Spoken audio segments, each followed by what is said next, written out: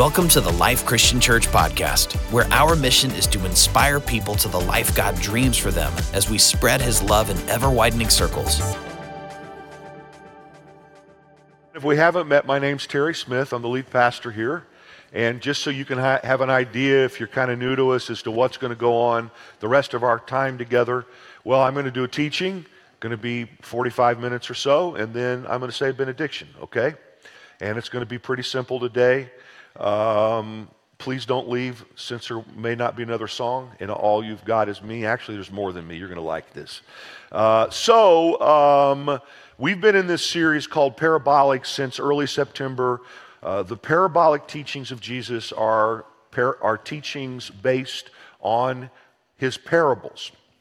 And Jesus gave us a very unique promise as to what would happen if we would focus and attempt to understand His parabolic teachings, His parables. He said that we would see things we wouldn't see otherwise, we would hear things we wouldn't hear otherwise, we would understand with our hearts, and then we could turn and be healed. We can live the full, flourishing life God dreamed for us.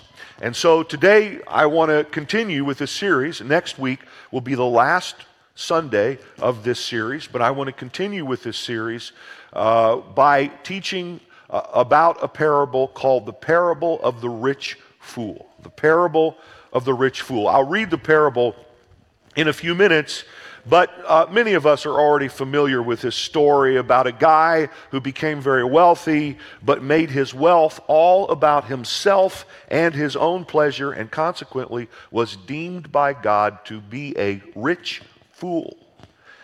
Scripture repeatedly indicates, and we know from our own life experience and knowledge of human nature, that there are unique temptations to having an abundance of money and things. Yet, if we're honest, I think, the temptations that come from being rich are temptations that most of us, probably all of us at some point in time, are only too willing to face. We repeat the words of the Lord's Prayer with great sincerity, but when we get to the part that says, "And lead us not into temptation," if we were really truthful, we'd pray, "And lead us not into temptation except the temptations that come from being really, really rich." We'd say, "Lord, just help me learn how to face those temptations." We're like Tevye in the musical Fiddler on the Roof. If you remember Tevye and Fiddler on the Roof, someone told him that money is the world's curse. And he responded, "May the Lord smite me with it, and may I never recover."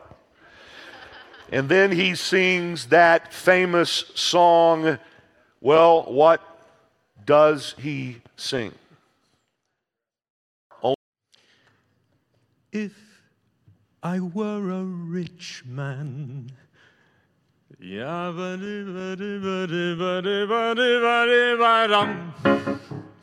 all day long I'd biddy-biddy-bum. If I were a wealthy man, wouldn't have to work hard.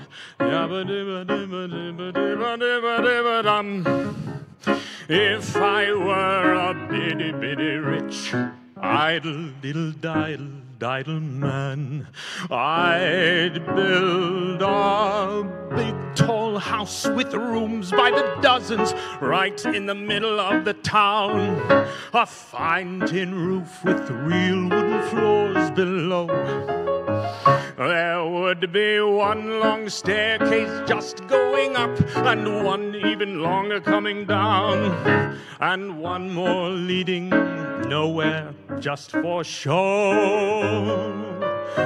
I'd fill my yard with chicks and turkeys and geese and ducks for the town to see and hear, squawking just as noisily as they can.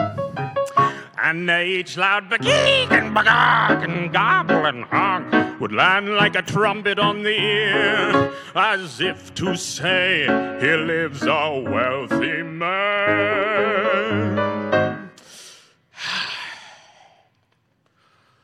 If I were a rich man, yabba-dibba-dibba-dibba-dibba-dibba-dibba-dum, all day long I'd biddy-biddy-bum. If I were a wealthy man, I wouldn't have to work hard. Yabba-dibba-dibba-dibba-dibba-dibba-dibba-dum. If I were a bitty rich, idle-diddle-diddle-diddle man, I see my wife, my gold, looking like a rich man's wife with a proper double chin, supervising meals to her heart's delight. I see her putting on airs and strutting like a peacock. Oh, what a happy mood she's in! Screaming at the servants day and night. Ta-da! Skippy-da-da-da! The most important men in town will come to phone on me.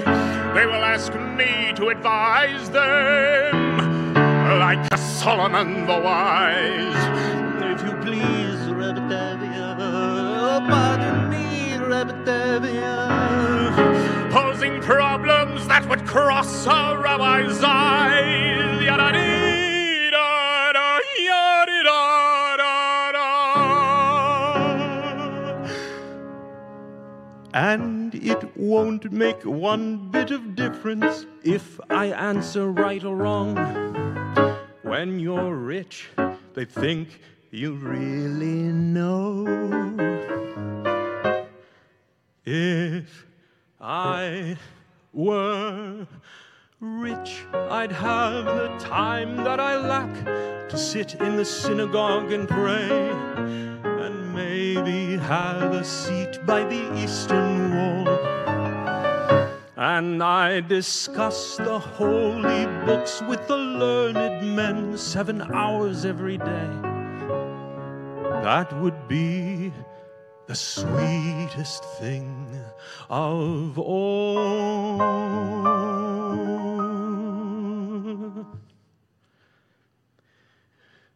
If I were a rich man, yabba-dibba-dibba-dibba-dibba-dibba-dibba-dum, all day long I'd biddy-biddy-bum.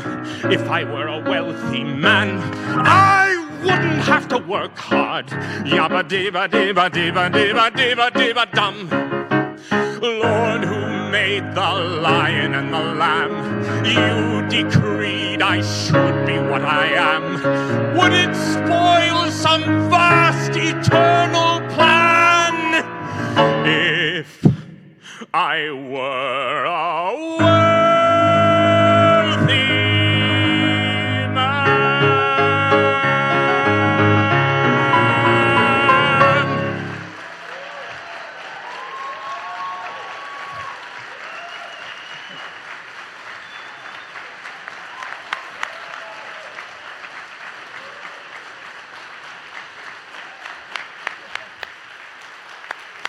Ladies and gentlemen, Adam Monley. He starred as Javert in Les Mis on Broadway and many other roles. Justin Hornback, who has conducted and played for all kinds of, like Bette Midler and Hello Dolly. What are you doing now? Funny Girl right now, conducting and playing. Thank you guys so very much.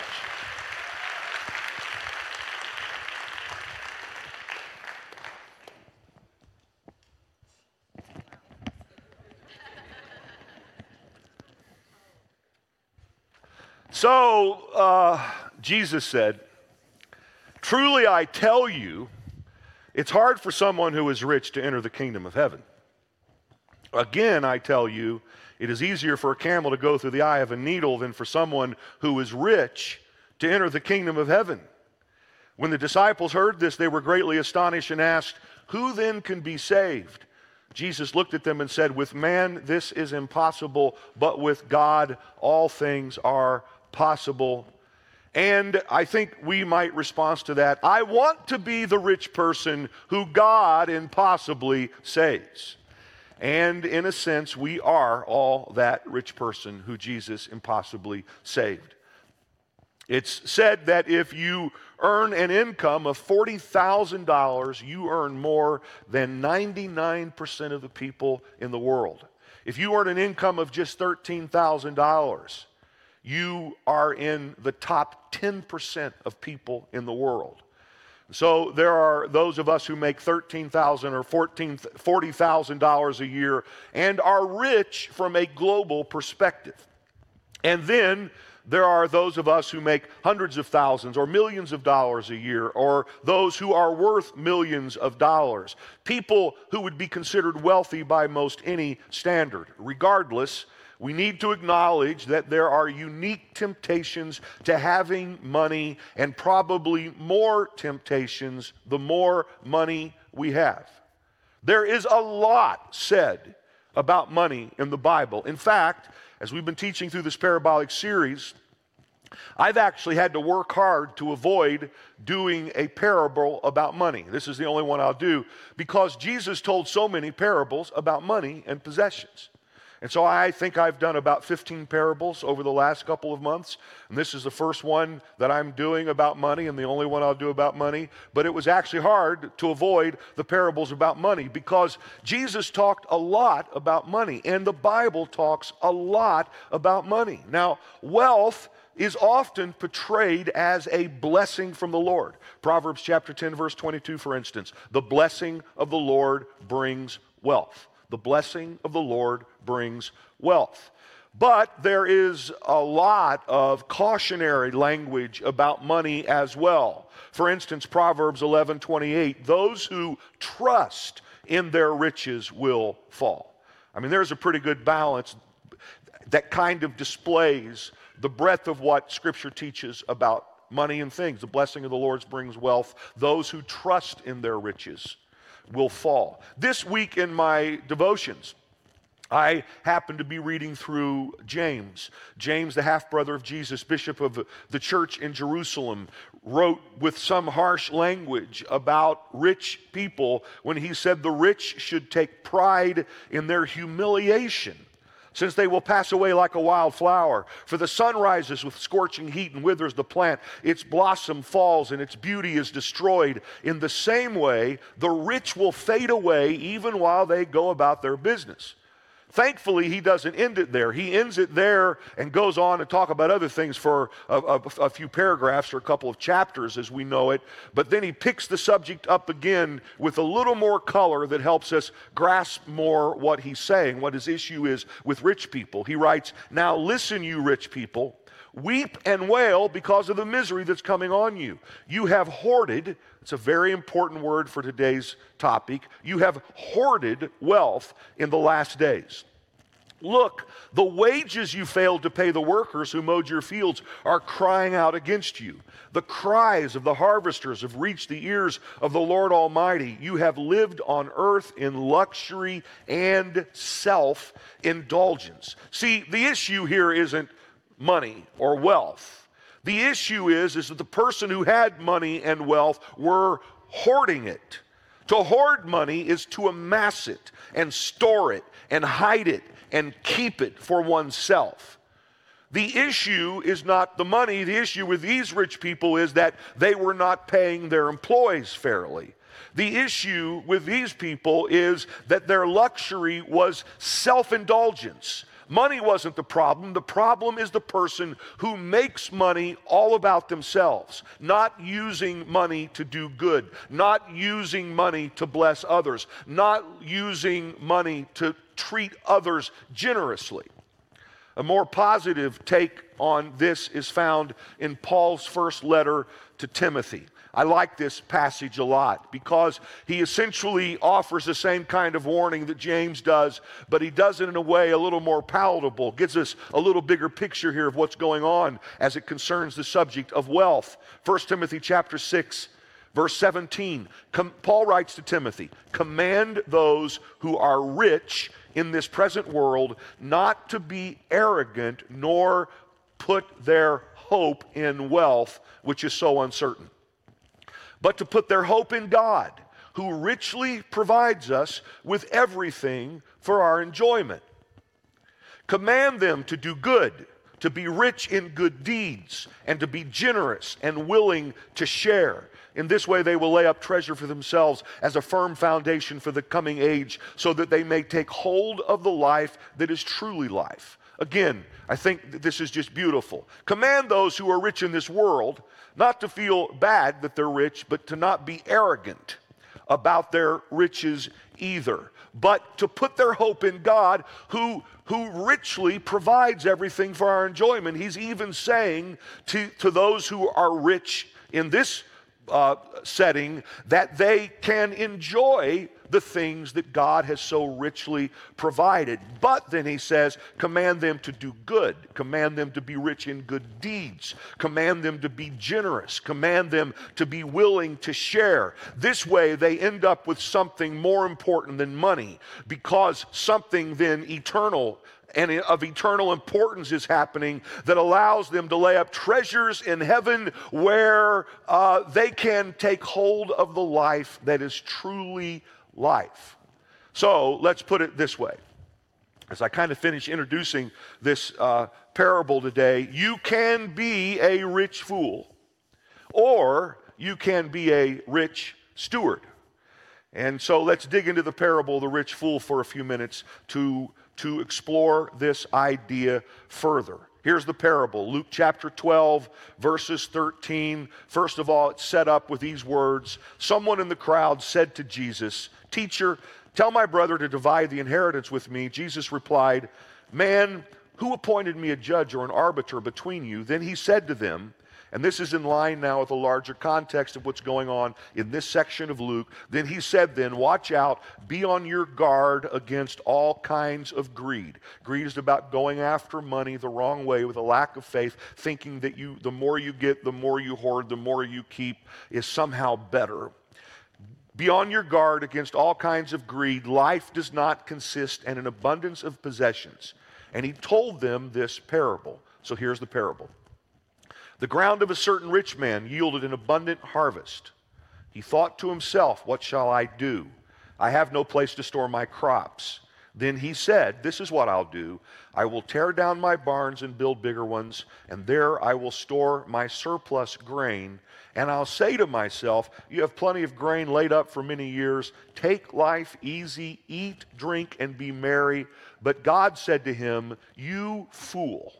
By the way, this is the first time God actually shows up as a character in any of the parables that Jesus told. It's in response to this guy's attitude about greed and hoarding and making it all about himself and so on. God shows up and God said to him, "You fool, this very night your life will be demanded from you. Then who will get what you have prepared for yourself?" And then Jesus offers this commentary on the parable when he says, "This is how it will be with whoever stores up things for themselves, but is not rich toward God."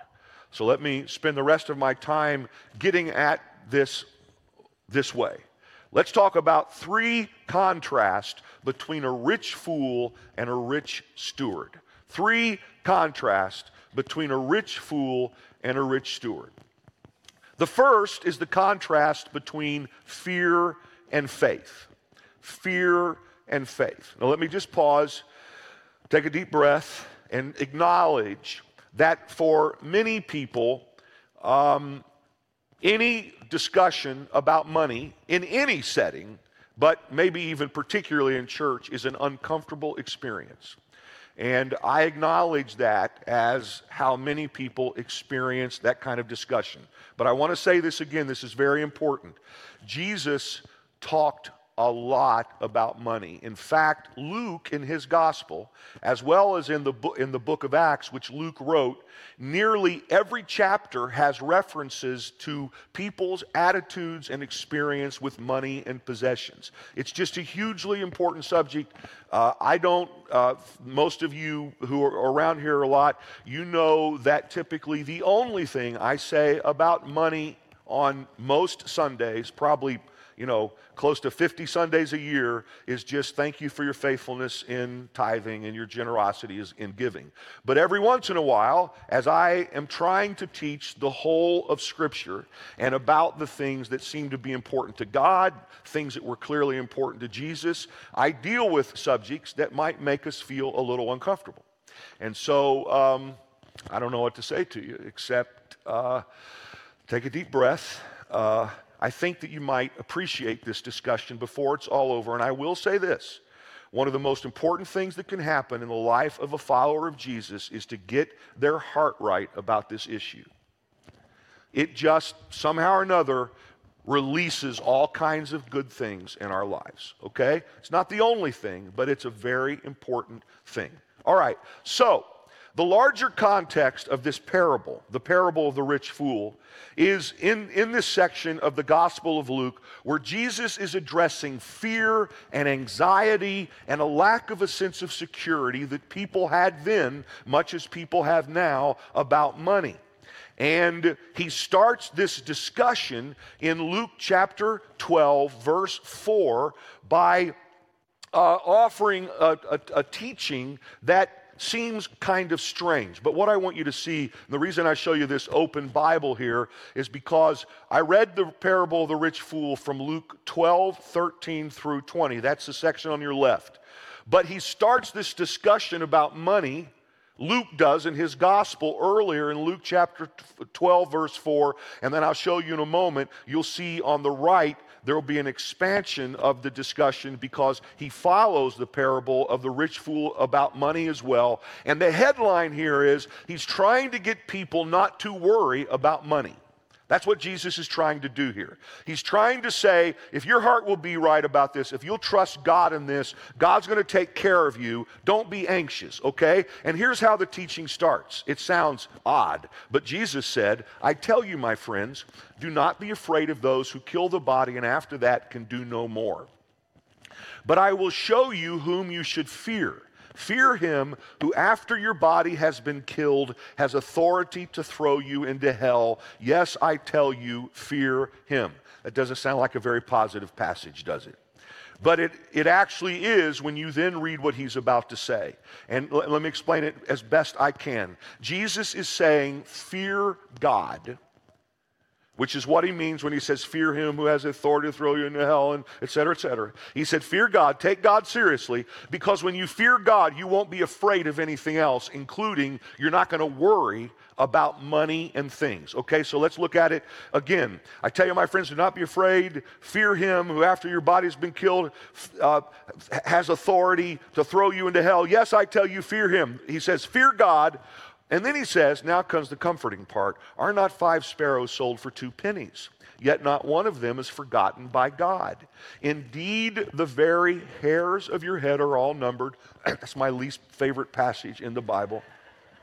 And then he says, don't be afraid, you are worth more than many sparrows. Now, I know if you're kind of new to the Bible, you're saying, wait a second. He just said, fear God, then he just said, don't be afraid.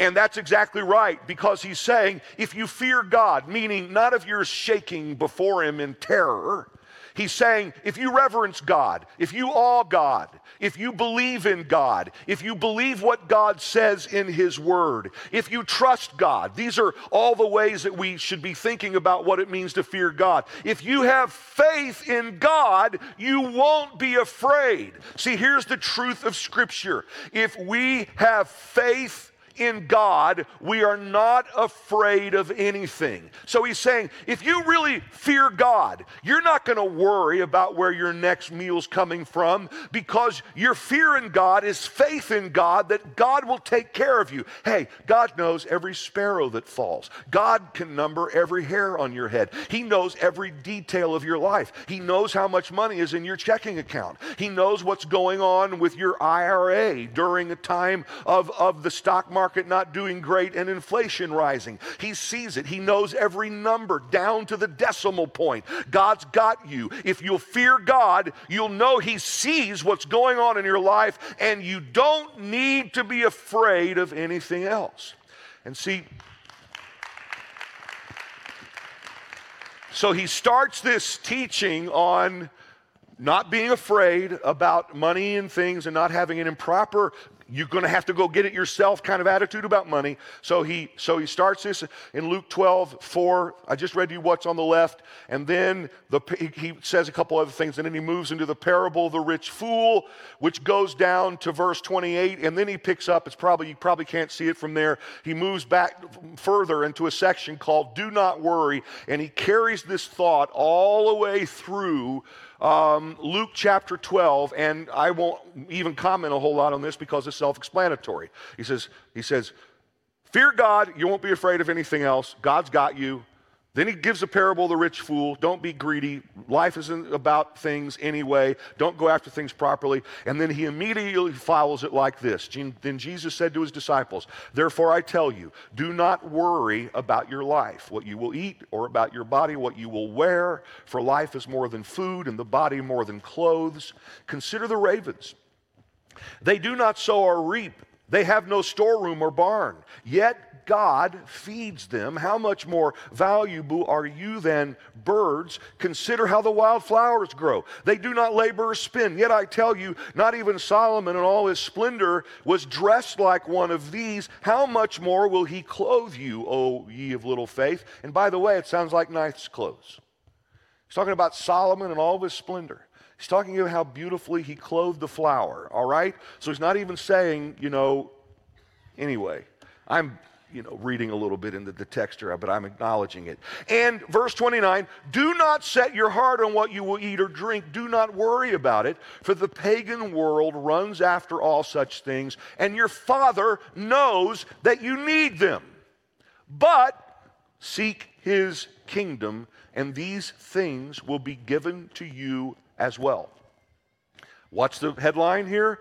Do not be afraid, little flock, for your Father has been pleased to give you the kingdom. Sell your possessions and give to the poor. Provide purses for yourselves that will not wear out, a treasure in heaven that will never fail, where no thief comes near and no moth destroys. For where your treasure is, there your heart will be also.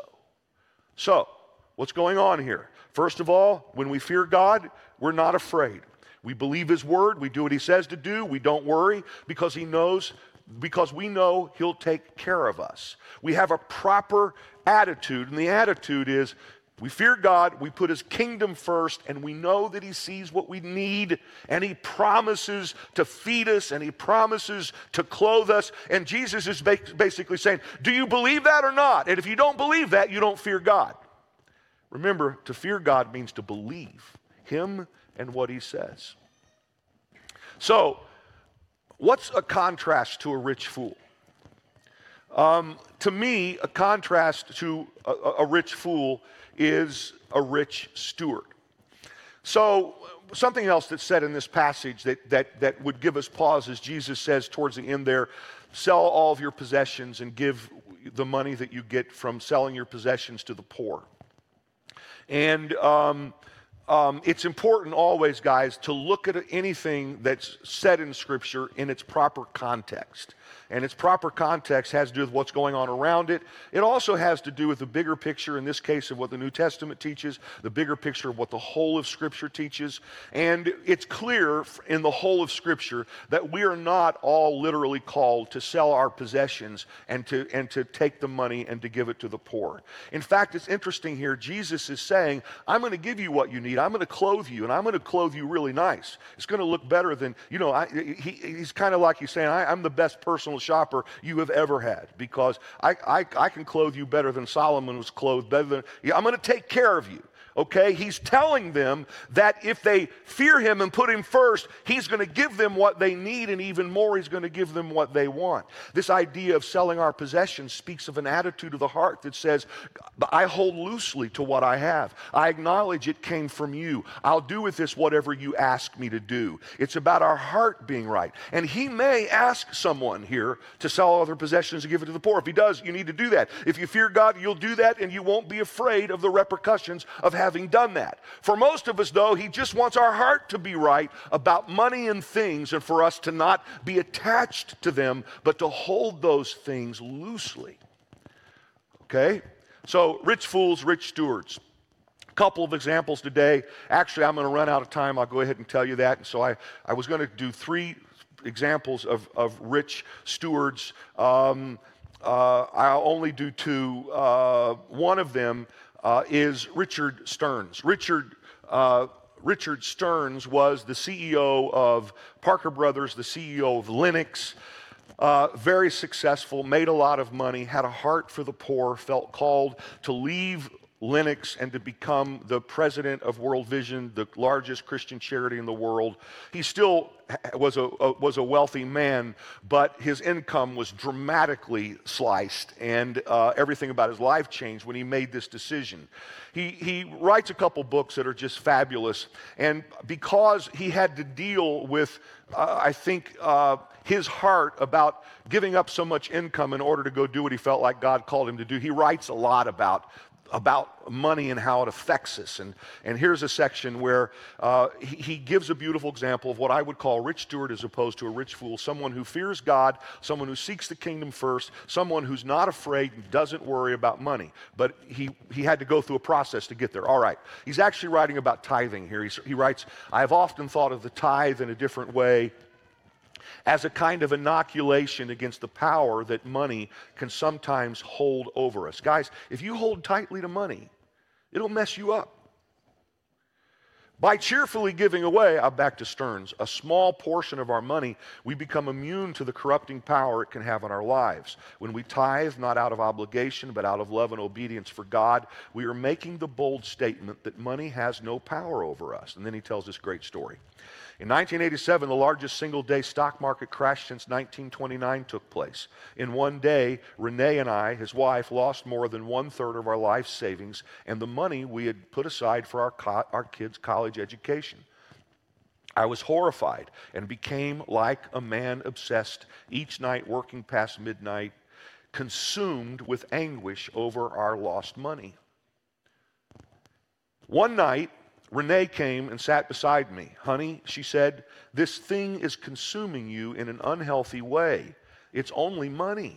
We have our marriage, our health, our friends, our children, and a good income, so much to be thankful for. You need to let go of this and trust God. She suggested we stop and pray about it, something that hadn't occurred to me.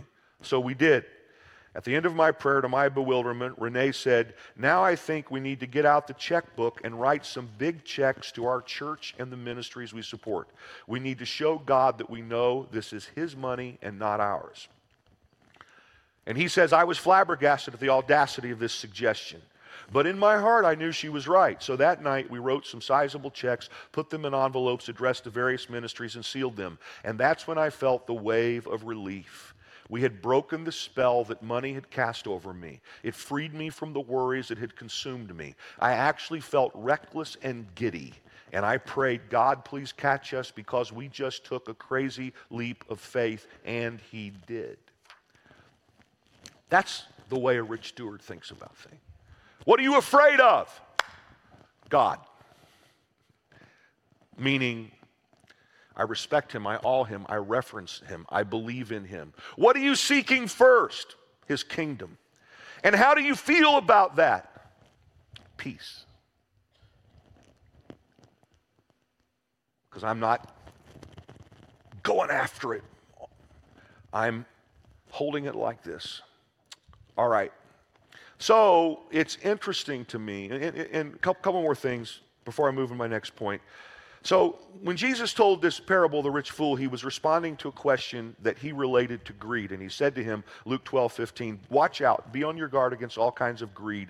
Life does not consist in an abundance of possessions. What is greed? Greed is a lack of faith. Greed is, I'm going after this thing to accumulate things for myself. And, you know, the person who has more toys wins and all that kind of thing. Greed. Be on your guard. Life does not consist in an abundance of possessions. But it's interesting to note that on one hand, Jesus is saying that if we put Him first, He will give us what we need and more, but at the same time, He's warning against greed. See, there's this fine balance between having an appropriate desire for more and having a desire for more that's obsessive and that has at its root a lack of faith and greed. It's like, this is the best way I can figure out how to say it, it's good to want more.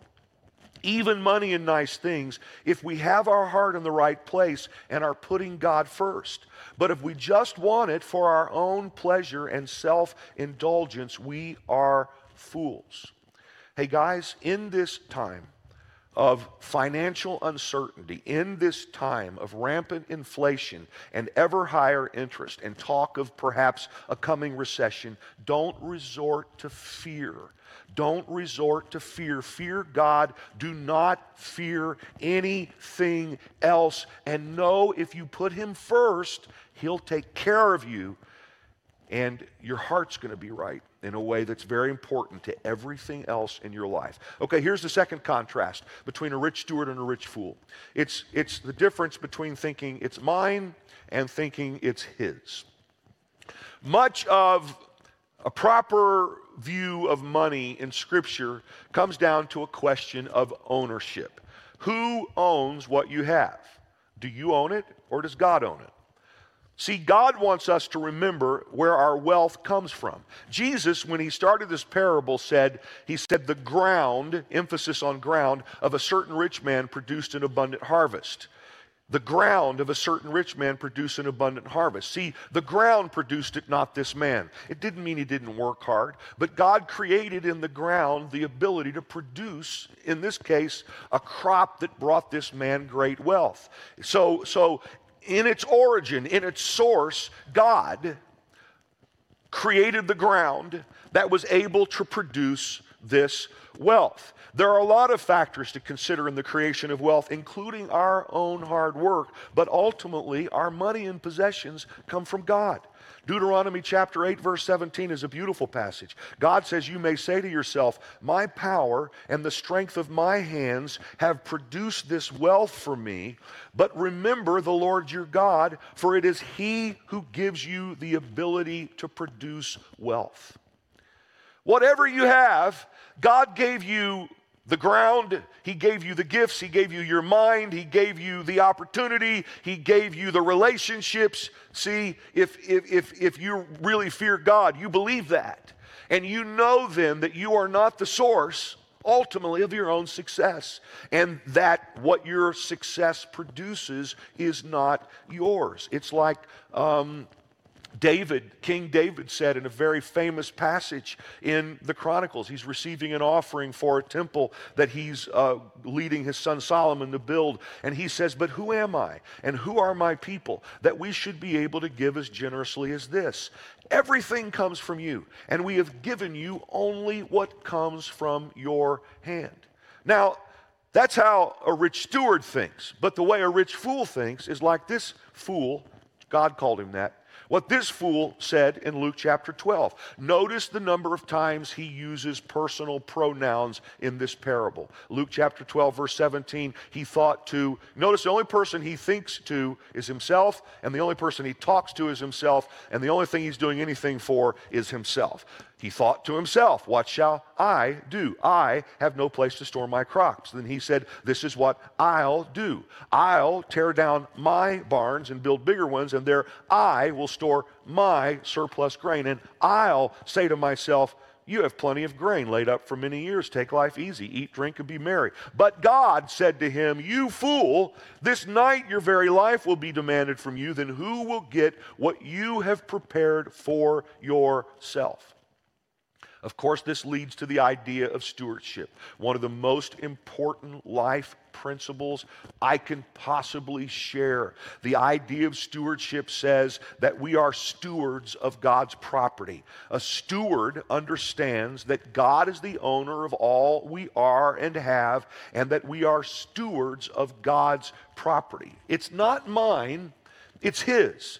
This is where we have to start in our thinking about any discussion of money and things. It's not mine, it's His. A classic passage on stewardship is found in the Gospel of Luke. Jesus tells a story about a rich man who left a manager to watch over his property, and this manager is proven to be a shrewd manager. And Jesus commends this guy for shrewdly managing this other guy's property. And then Jesus says, Luke chapter 16, verse 11, so now he's making application of that parable. So if you have not been trustworthy in handling worldly wealth, who will trust you with true riches? There's worldly wealth, and then there's something more important than worldly wealth. There are true riches.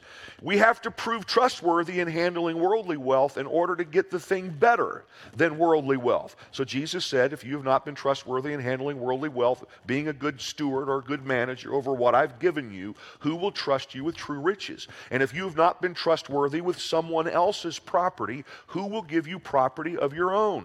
No one can serve two masters. Either you will hate the one and love the other, or you will be devoted to the one and despise the other. You cannot serve both God and money. What's he talking about here? He's talking about money.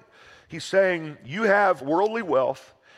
If you manage it well, God will make sure that you have things better than worldly wealth. But you can't serve money. You have to serve God with your money.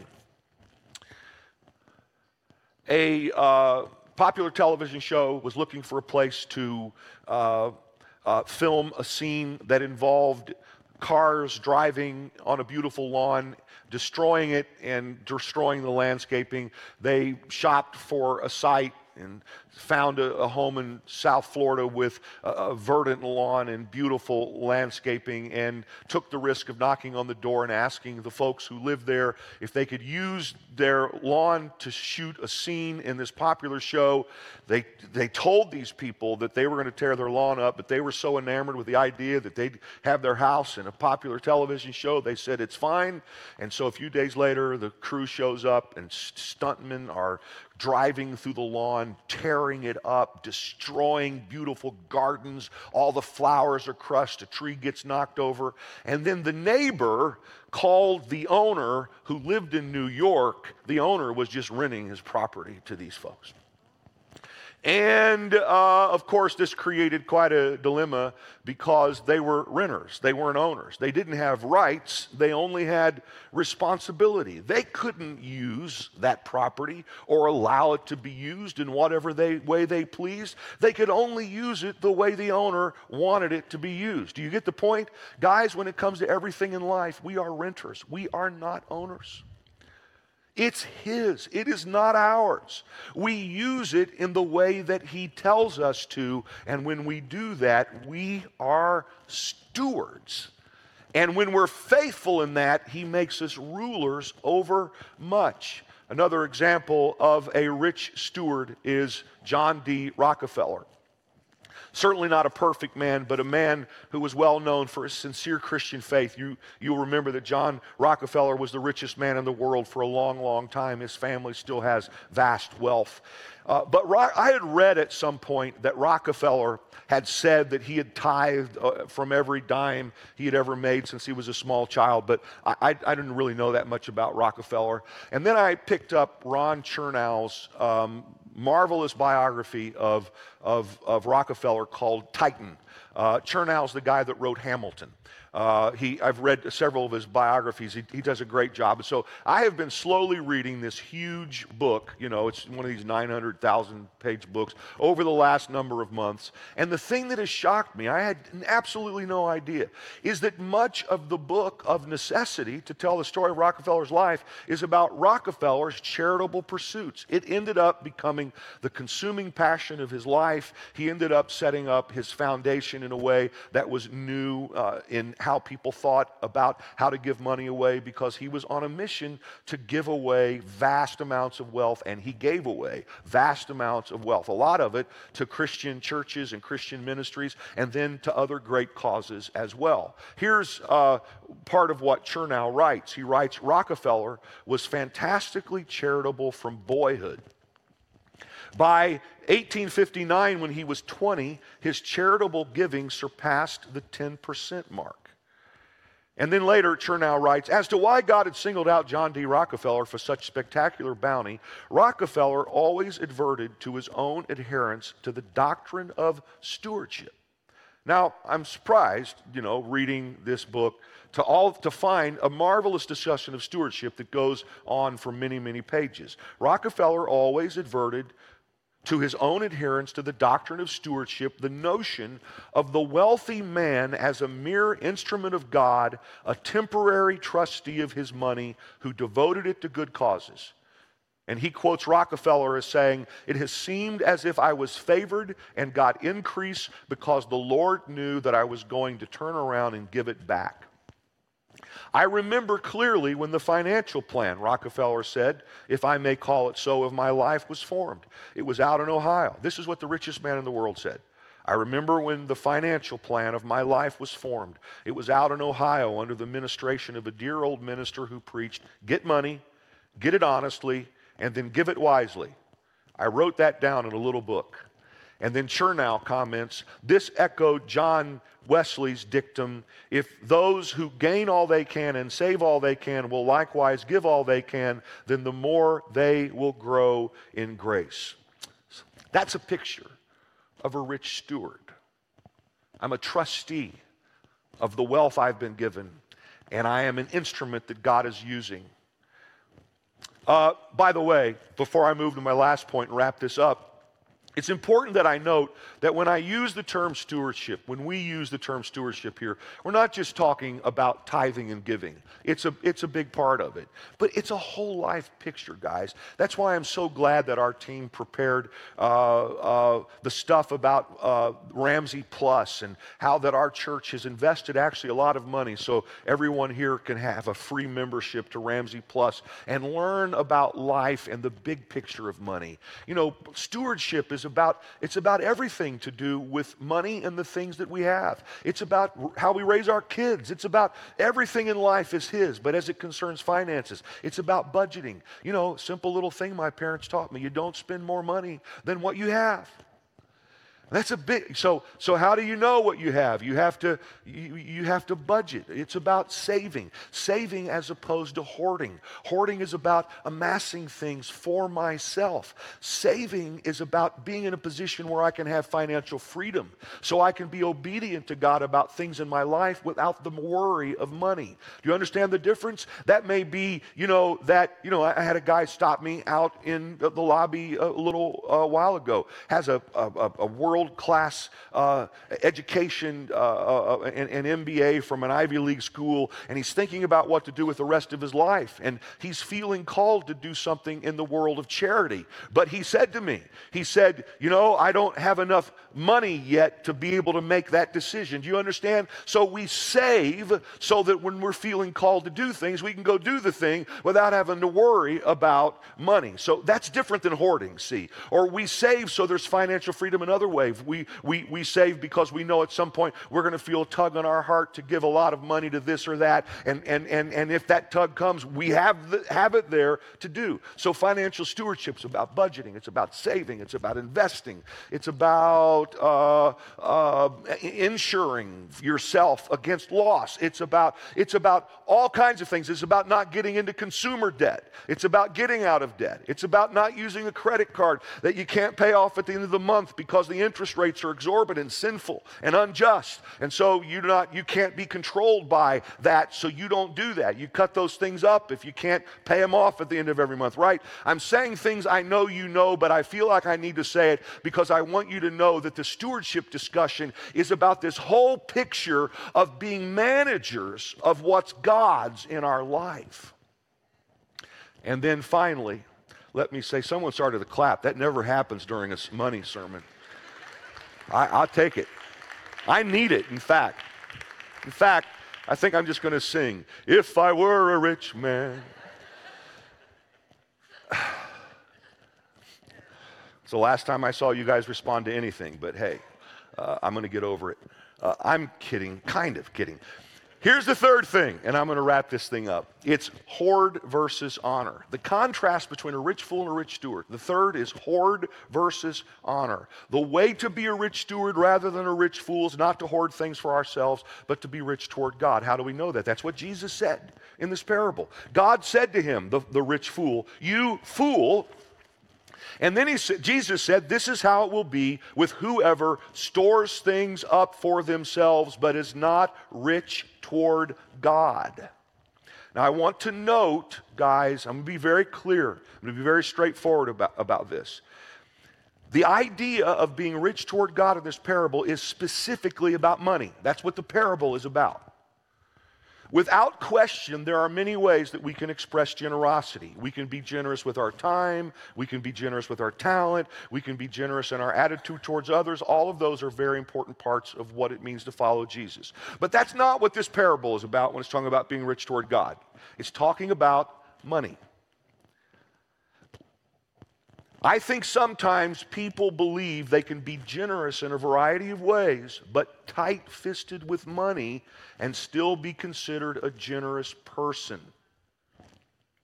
And I, from my understanding of Scripture, question that assumption. Now, I'm not God, so I can't offer judgment on it. I can only say, I don't see that.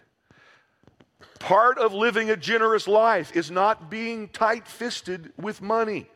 I donate my time, but I'm holding on to this. Jesus talked a lot about that because where our treasure is where our heart is. This parable is about money, and to be rich toward God here is to be generous with money.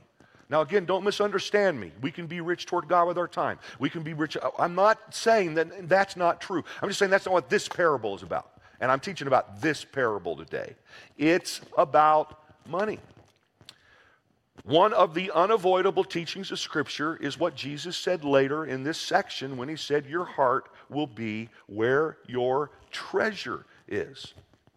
We know that we have our hearts right about God and money when we are rich toward God and honor God with our wealth. Classic passage, and guys, I'm almost finished. Proverbs chapter 3, verse 9.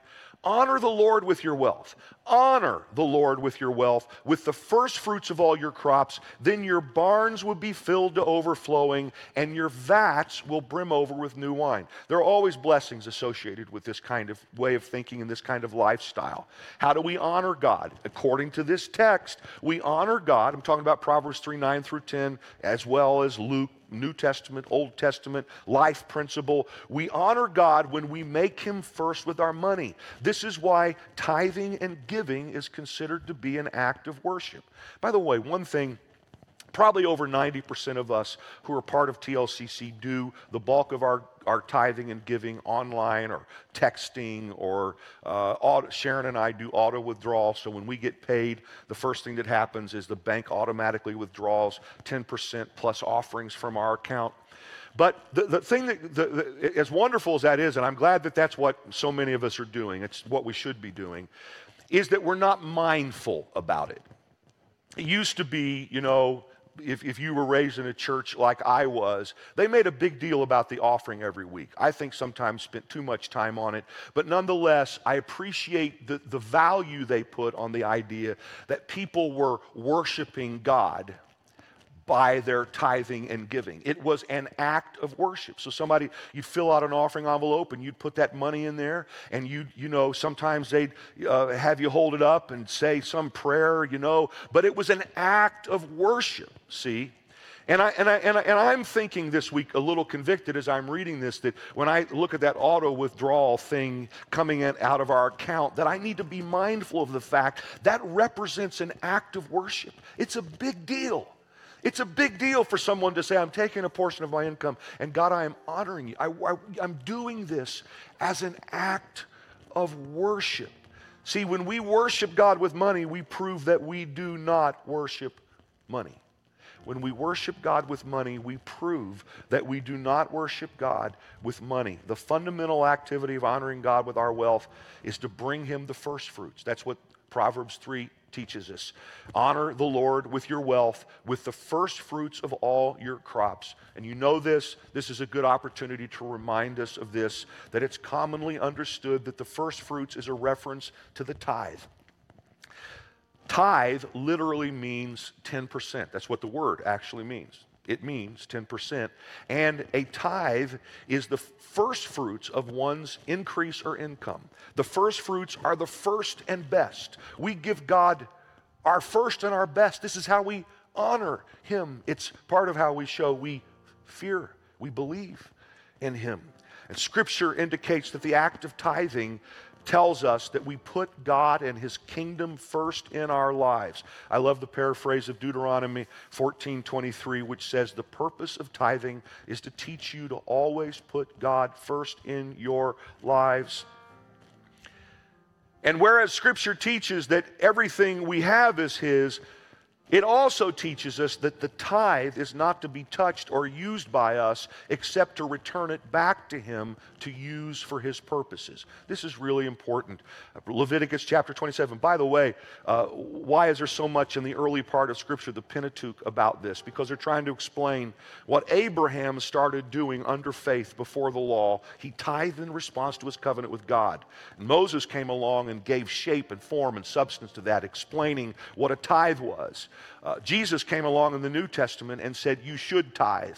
Yes, he offered it as a moral imperative, while having your heart right about other things as well. But here's a classic passage when we learn about what a tithe is. A tithe of everything from the land. The land produced crops, which was their form of money in an agrarian culture. A tithe of everything belongs to the Lord. It is holy to the Lord. What's holy to the Lord? The tithe.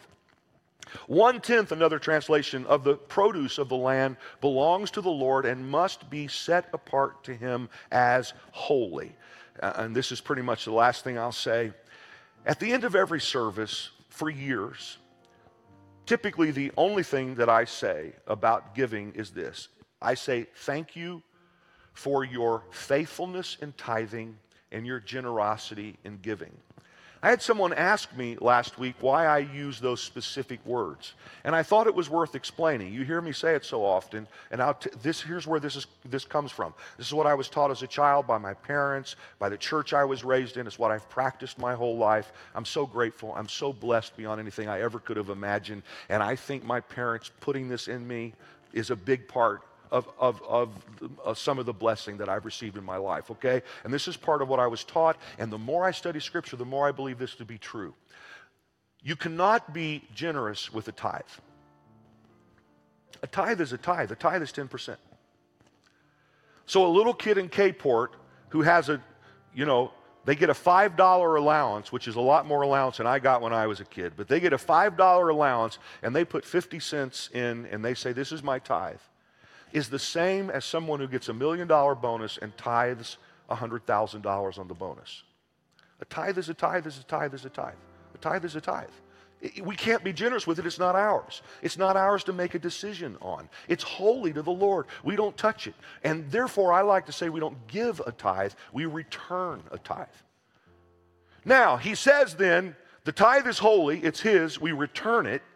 And then the other 90%, then we get to make decisions about that. That's where generosity shows up. It's when we, from the part that's ours, it's his, but you understand, he's saying you can do with this, it's up to you what you do with this. That part, that's where I get to make decisions about generosity. It's not what he already says is his, it's what he says is mine that I get to turn around and say, hey, I want to give this to you and your purposes because this is generosity. This is so important to what's going on in our hearts, guys. The tithe and giving is how God's work gets done on the earth. It's how God decided to finance his kingdom business in the earth. That's how it happens. And without question, that's an important part of what's happening in any local church, that you hope that people are faithful and generous so you can fulfill the mission of the church. But just as important, and maybe more important for us as individuals, is it's a key way that God's work gets done in our hearts. This is for many people. This presents a crisis of faith. And that's okay. That's okay. So, we're all growing. We're all learning. And some of you are hearing this teaching for the first time and you're saying, what? And that's okay. It's a discussion we can continue to have. But I want you to know that's something I want for you. We taught our kids this. It's just fundamentally important is to know that when we get our heart right about money, we have the opportunity to be a rich steward. And a very unlikelihood that we'll be a rich fool. And this is important to our lives with God. Having said that, would you please stand with me?